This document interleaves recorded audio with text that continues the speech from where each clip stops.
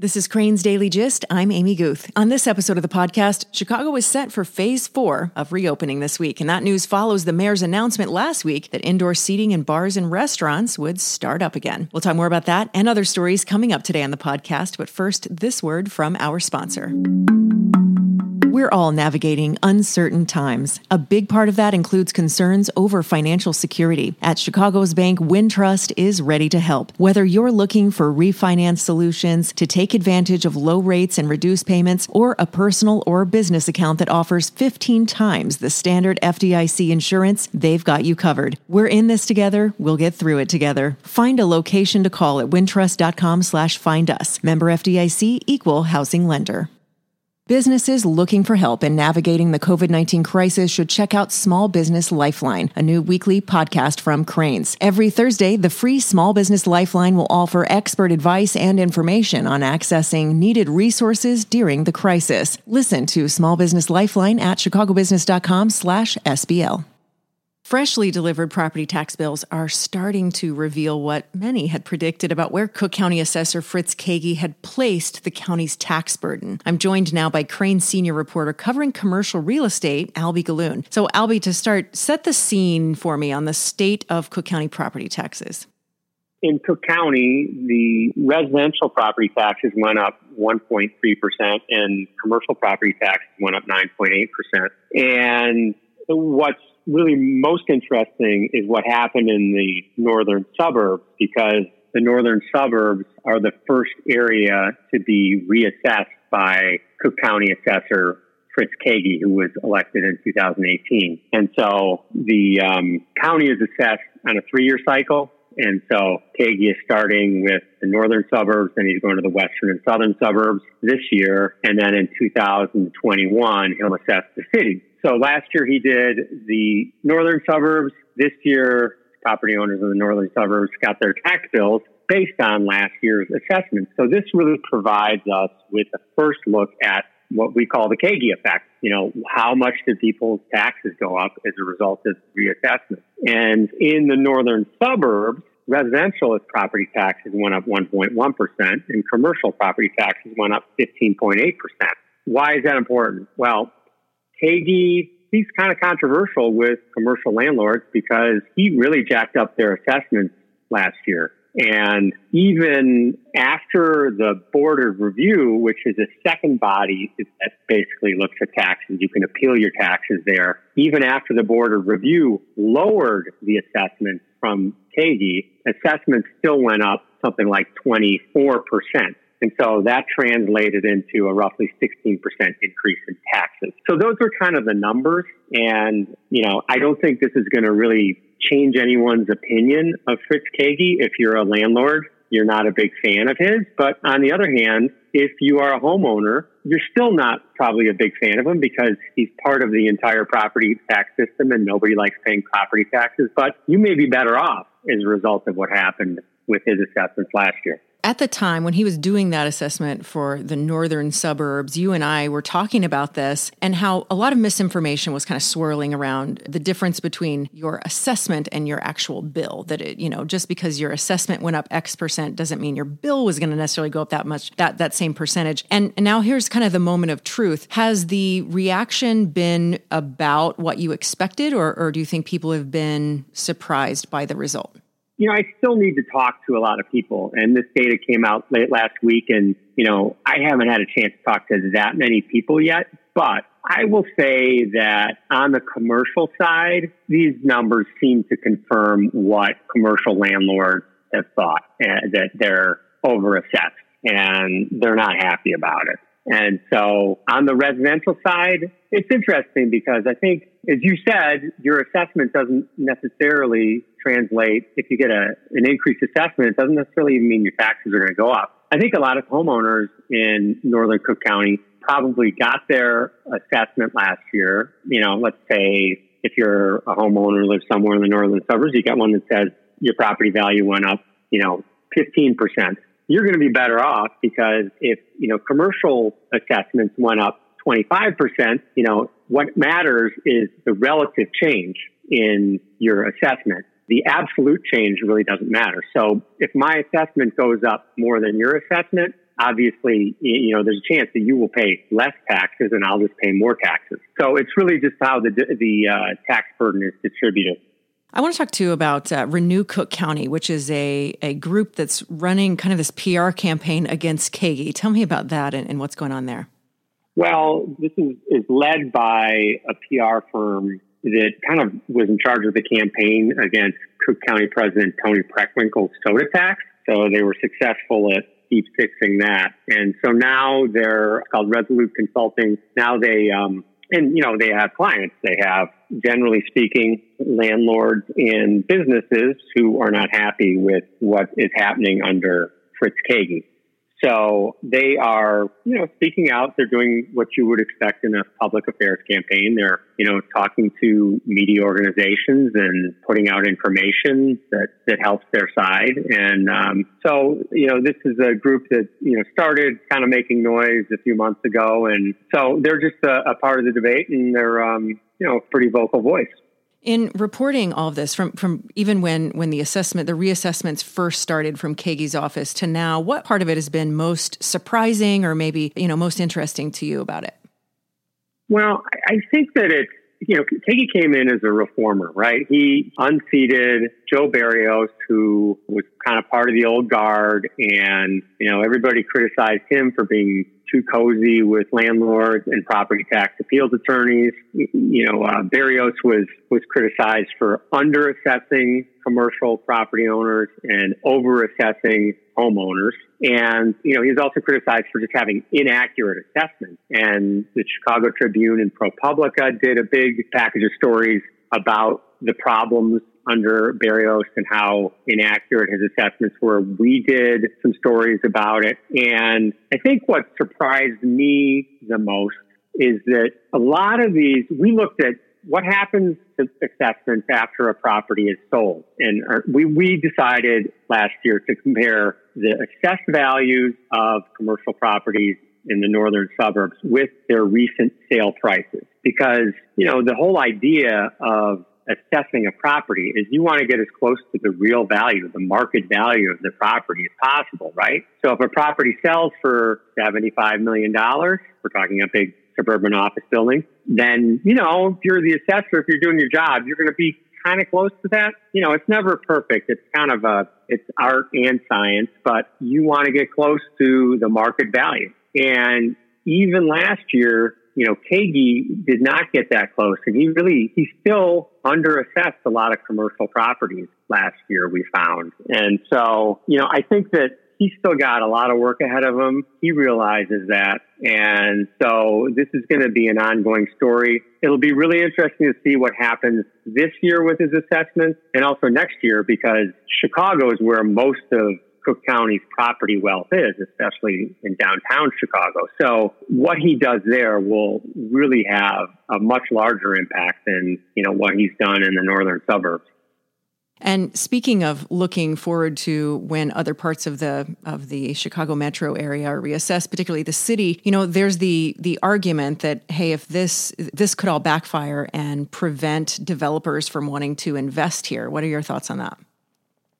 Well, that is a major argument that people in the real estate industry use. And there's a lot of concern that what's happening with our assessments is going to scare away real estate investors and just kind of hurt the area's business climate, because it's going to raise taxes on businesses that lease space in commercial buildings, because ultimately they have to pay the taxes in many cases. It's a really complicated argument. It's hard to come up with definitive evidence to show that that's happening. Last year, there were some signs that real estate sales were dropping in the Chicago area, and some people attributed that to the uncertainty over what's happening with property taxes and assessments. It's possible that was going on, but we don't know for sure. But what's really important here is that this creates a lot of uncertainty, and businesses hate uncertainty. Real estate investors hate uncertainty. And what a lot of them are really uncertain about now is what's going to happen in downtown Chicago, where a lot of investors from all over the world own and buy property. And you have a lot of money riding on, what's going to happen with property taxes in downtown Chicago. And so I think it's fair to say that there are investors who are saying, I'm not buying in Chicago until I see what happens with the assessments and also what happens with the city's fiscal condition and the state's fiscal condition. Lori Lightfoot said the other day that the city's facing a $700 million deficit, and she's not ruling out a property tax hike. So, the assessor is just one piece of the puzzle. A lot of it has to do with, how much the city of Chicago is going to need to fund government. So while this information we got to the property tax bills last week, that kind of helps fill in a blank, it doesn't answer the complete question about what's going to happen with downtown Chicago, which is still, really the most important real estate in the county.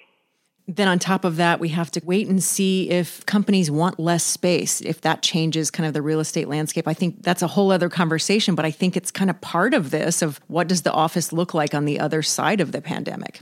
Yeah, I'm really glad you brought that up, Amy, because there are a lot of people who are talking about that these days. And there are all sorts of ideas on what's going to happen with office space. And are companies going to want less office space because more people are going to be working from home? Are we maybe going to see more demand for office space from companies, say, in Silicon Valley because they want to, kind of spread their workforce around the country? Nobody really knows, but everybody's, throwing out ideas. I have to think that we're not going to see a lot of demand for office space, at least in the short term. When we're in this recession, you see vacancy rates go up and rents go down. And I think we're going to see that in the coming months. The numbers aren't really in yet.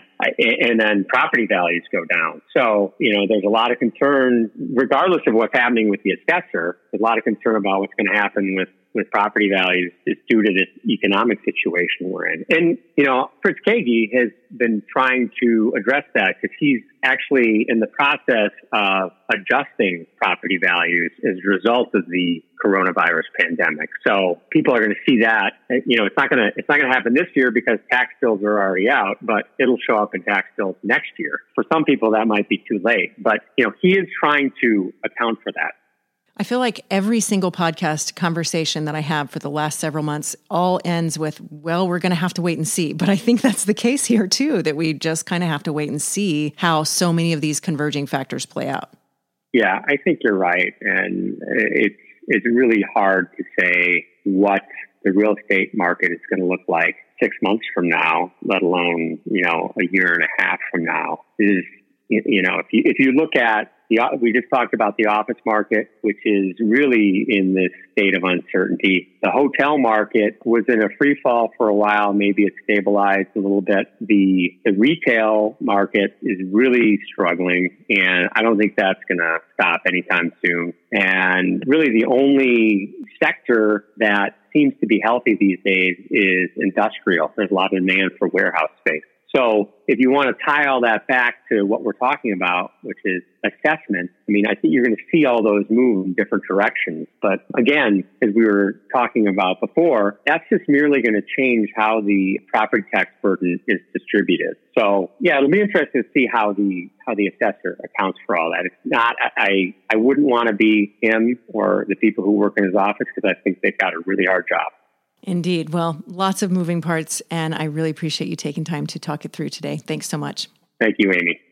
Coming up, calling out racism as a public health crisis, 36 Chicago hospitals and clinics pledge to improve health equity across the city. We'll dig deeper into that story and others right after this.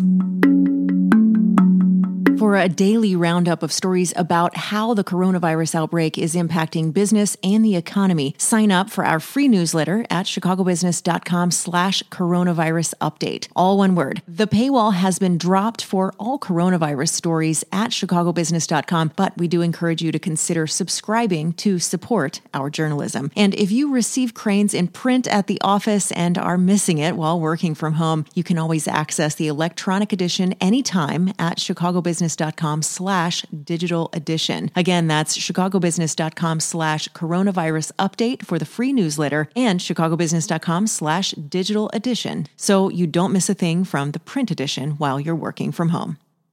Looking to today's stories, Mayor Lightfoot's announced that the city's on track to join the state in moving into Phase 4 of its reopening guidelines on Friday. And this is on the heels of Lightfoot's announcement last week that indoor seating in bars and restaurants would resume Friday. This next phase allows for gatherings of up to 50 people indoors, up to 100 people outdoors, and the ability to reopen museums and zoos, performance venues, summer camps, and youth activities. The city said in a release that this fourth phase, called Gradually Resume, is happening because of a continued decline in newly diagnosed COVID-19 cases, with that number going down locally since a peak in early May. Hospitalizations, deaths, and ER visits are down. Also, testing has increased, and the percentage of people testing positive locally is also down to about 5%. Chicago Department of Public Health Commissioner Allison Arwady cautioned in the release that Chicago still has a lot of cases, and, quote, "We're just now moving from a high-risk to a medium-high-risk city for COVID-19 spread, based on our numbers, and we need to move ahead cautiously." She continued, "I can't emphasize enough the need for people and businesses to continue to abide by the public health guidance so we can avoid the spike in cases we're seeing in other cities and states that reopened before us."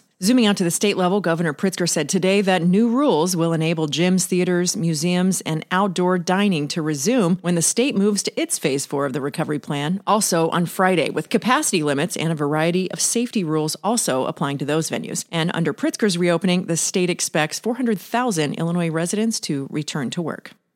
A company whistleblower told a U.S. Senate committee that Chicago-based Boeing and the FAA disregarded regulations and ignored system safety concerns in the original 737 MAX jetliner certification. In a letter dated June 5th, Curtis Eubank, who was a flight deck engineer who worked on the MAX, called on U.S. regulators to update its oversight and make an independent channel for engineers to raise safety issues. This letter, mind you, was before FAA Administrator Steve Dickson testified before the Senate Commerce Committee on June 17th. In his letter, Eubank wrote that the aircraft's original certification was accomplished with, quote, hand-waving and the deception to hide the numerous ways the 1960s-era design of the 737 does not meet current regulatory standards or a modern concept of aviation safety. He also faulted Boeing and the FAA for, quote, allowing such reckless disregard of regulations. The letter speaks to the level of scrutiny the FAA and Boeing are both facing as they work through ending the grounding of the 737 MAX, which has been in place since March of last year, following two fatal accidents that killed 346 people. Eubank said that Boeing tried to change the MAX flight deck as little as possible from a previous version of the 737 to avoid having regulators review the plane as a completely new aircraft type, thus slowing the plane's development and requiring pilots be trained in flight simulators. Eubank said he resigned from Boeing in 2015 in protest, then returned to the company 3 years later to witness what he described as, quote, the nightmare of the very accidents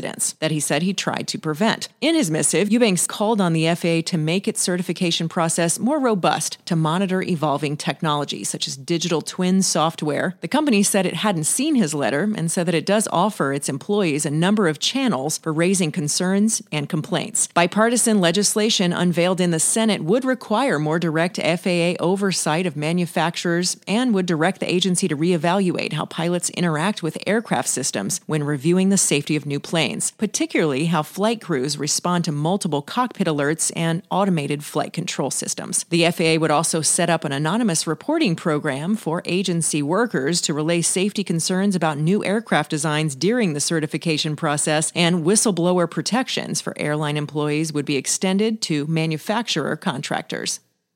Amazon is growing in South suburban Chicago with plans to open 2 fulfillment centers in Madison and Markham that'll translate into jobs for about 2,000 people. The 2 warehouses will be the newest addition to Amazon's local distribution network, which already entails 11 sorting and fulfillment centers, according to a statement from the company, Governor J.B. Pritzker, and Cook County President Tony Preckwinkle, who held a news conference earlier this morning. The projects will add to Amazon's workforce in Illinois, which currently is over 11,000. According to the company, Amazon's new fulfillment centers will use proprietary robotics technology to pick, pack, and ship products. And according to an Amazon spokesperson, the company will own its warehouse in Madison, which is being developed by Atlanta-based Seafried Industrial Properties, and lease the building in Markham, which was developed by Indianapolis-based Scannell Properties.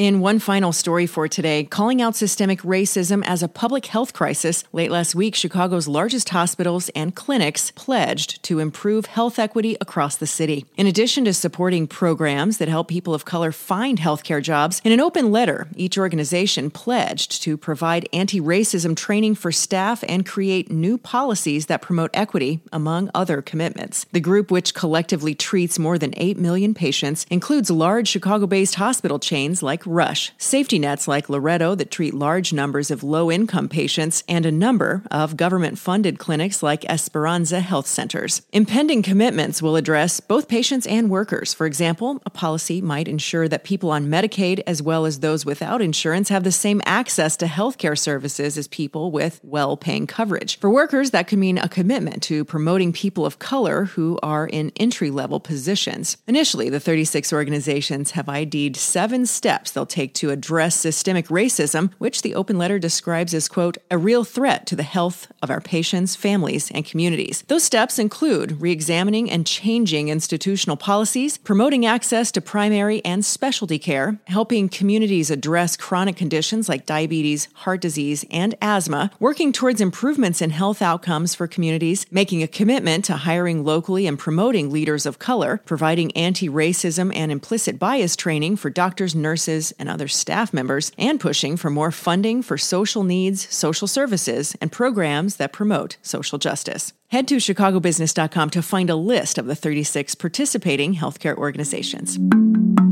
Until tomorrow, that's all for Crain's Daily Gist. Thanks so much to producer Haima Black and to today's guest, Albie Galoon. Be sure to find business news, data analysis, and more at Crain's Chicago Business online and in print. And find hashtag Crain's Daily Gist on Twitter and LinkedIn, and let's continue the conversation there about these and other business stories most on your mind. Thanks so much for listening, and I'll meet you right back here tomorrow.